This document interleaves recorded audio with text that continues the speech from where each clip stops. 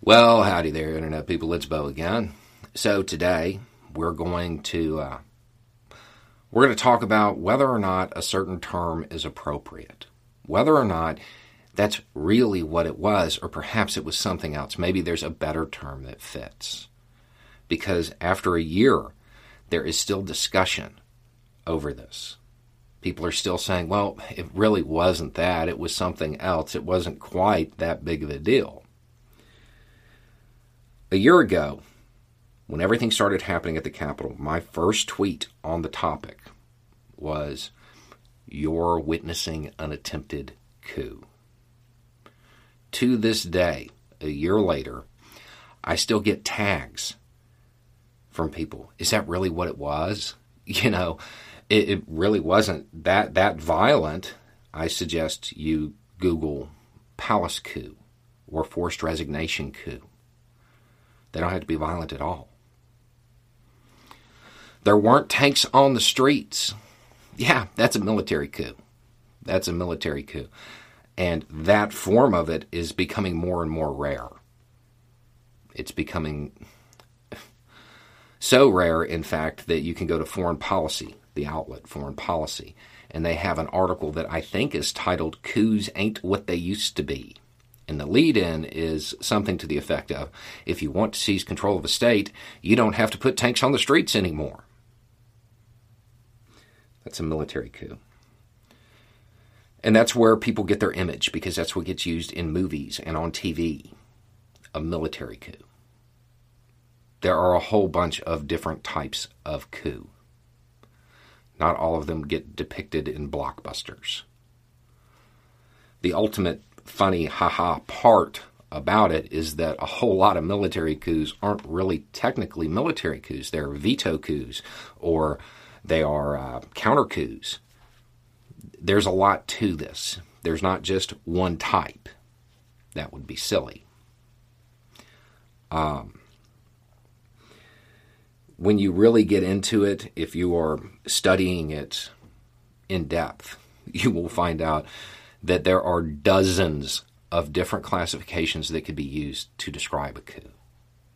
It would be super cool if there was some outfit whose whole job was to, catalog coups and kind of put it into common language and make it accessible to the general public, so you didn't have to spend years studying it.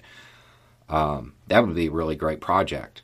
If you were going to open something like that, you should probably call it the Klein Center. The Klein Center for Advanced Social Research, and have a coup d'etat project. It exists. It exists. That's their whole purpose for being, for that project. They have their own list, and it's general. It's basic. There are more. So if I use a term that isn't in this list, that's why. They have military coup, dissident coup, rebel coup, palace coup, foreign-backed coup, auto coup, that's a self-coup, forced resignation, popular revolt, counter coup, and other. They have other because this is general. It's basic. It's designed to be easily consumable. Oh, you know what? Since there is an outfit whose whole job is to catalog coups, I wonder what they say about the 6th. Now, to be honest, I vehemently disagree with their conclusion. And it's not because they said it wasn't a coup and that makes me look bad. They totally said it was a coup, but they classified it in a way that I don't agree with. Specifically, at the time of this writing, we classify it as an attempted dissident coup. I can't disagree with that more. It was an attempted self-coup. It was an attempted self-coup, or auto-coup, to use their terminology. The person in power used extra-legal or illegal means to attempt to render another branch of government too weak to execute a change of leadership. It was a self-coup. But in the Klein Center's defense, I do want to point out that part where it says at the time of writing. The reason that's important is because they released this on January 27th of last year. January 27th. Pretty quick, because it was very obvious what it was.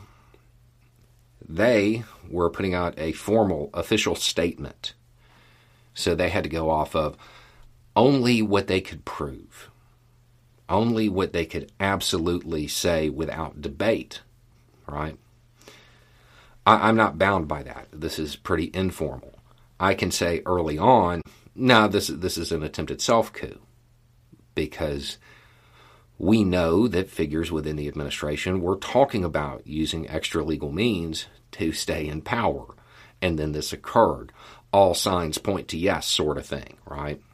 I can go off of that. And as time went by, yeah, that's how the evidence shaped up. So while I disagree with it, I understand why it was phrased that way at the time. And this is the important thing to note about this. There's not actually any debate in the circles that study political violence over whether or not this was a coup attempt. That's not a discussion that's being had. Some people may call it an unrealized coup rather than a coup attempt. But that's not the topic. The discussion isn't whether or not that's what it was. It's down to the specifics. What kind of coup it was. And that's just the nature of academics. If you've ever been around them, you know you can take 3 of them and put them at a table and give them a topic, come back an hour later and get 5 opinions. Academics love to debate the intricacies of this type of stuff. But there's no debate over whether or not it was a coup attempt. So it's a year later, and you still have people out there saying that. There weren't tanks on the street. It wasn't that violent. It had to have been something else. Didn't look like what I expected it to look like, because your image comes from TV and movies. That's why. That's why. It's a symptom of the embrace of being against education in this country. There are a whole bunch of people who can't identify what they saw live on TV. That's a problem. And you're going to say, well, some of them are just saying that because of, it's good for them politically. And yeah, that's true. Undoubtedly, that is true. That's a statement of fact. But those at the bottom, those who you find on social media saying it wasn't a coup attempt, that's not them. They just don't know because they never took the time to learn about it. They have an image that they got from TV, and they think that's reality because they're so divorced from reality, from actual education, from the desire to learn about a topic. They still view the dynamics that are so dated. There are already articles talking about how dated they are. And they view that as the only way it happens, when that's not the case. That's never really been the case. So there's 2 key takeaways here. One, there's not really a discussion, a debate over whether or not it was a coup attempt. Just what kind. The other thing that is really important to note for a lot of people, your perception of political violence is so off that you couldn't identify something that happened in front of your eyes, live, on TV, after a year. If that's the case, maybe you're getting a lot of your other perceptions and estimations about political violence from movies and TV as well. And maybe they are also just as wrong. Perhaps if you cannot identify a coup that happened in front of your face, you have no business calling for civil conflict. Because your perception of that is just as wrong. You are just as off about that as you are about what happened on the 6th. Because you base it on movies, on TV, on fiction. Maybe civil conflict is like super bad, and nobody should want it. Nobody should be advocating for it. There's got to be a better way, right? If you understood anything about the topic, you'd know that. You have no business advocating for something like that if you don't know what happened on the 6th.